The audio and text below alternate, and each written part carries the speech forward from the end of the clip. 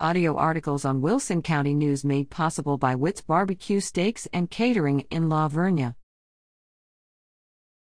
Seed planting time is upon us, we reap what we sow. William Jennings Bryan wrote of a visit he made to a restaurant in which he ordered a slice of watermelon.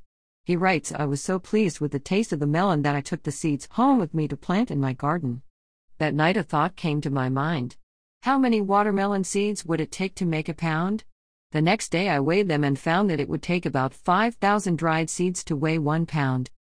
A few weeks later I planted just one of the seeds. Under the influence of sunshine and shower, the little seed had taken off its coat and gone to work. It had gathered from somewhere 200,000 times its own weight, and forced the enormous weight through a tiny stem and built a watermelon.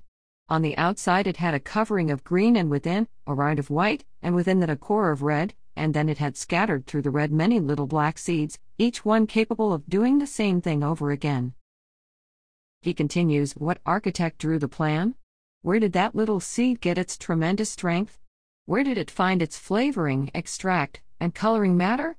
How did it build a watermelon? Until you can explain a watermelon, do not be too sure that you can set limits to the power of the Almighty. The most learned men in the world cannot explain a watermelon, but the most ignorant man can eat one and enjoy it. God has given us the knowledge necessary to use those things, and the truth He has revealed to us is infinitely more important for our welfare than it would be to understand the mysteries that He has seen fit to conceal from our faltering view."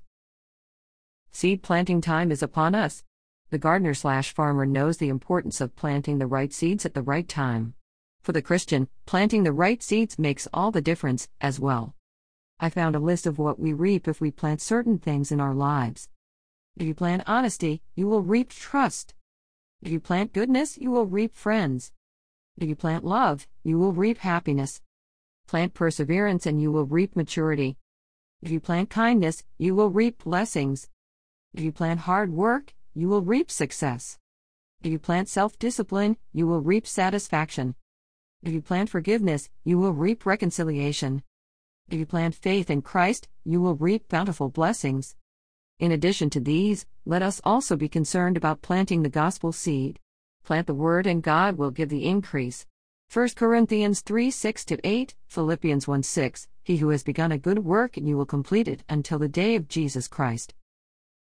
To any individual striving to become more and more like Jesus, but keenly aware of their many stumbles, these are refreshing words. One of the characteristics of our God that boggles the mind is His wonderful and incredible patience. Indeed, He is long-suffering toward us, 2 Peter 3:9, as He molds our character through our life events, Philippians 2:12-13. Through each experience, each decision made, each Bible verse read, each prayer uttered, each person served, each trial faced, each victory enjoyed, and each defeat endured, God is working on us. And He will continue to work on us until the day of Christ's return. When you discover personal sin, remind yourself that you are a work in progress. Don't ever justify your sin on that basis. Deal with it and obtain forgiveness for it according to God's will. Then thank Him for His amazing patience and forgive yourself. God desires that you mature in the faith, James 1:2-6, and that you become increasingly holy, Romans 12:1-2.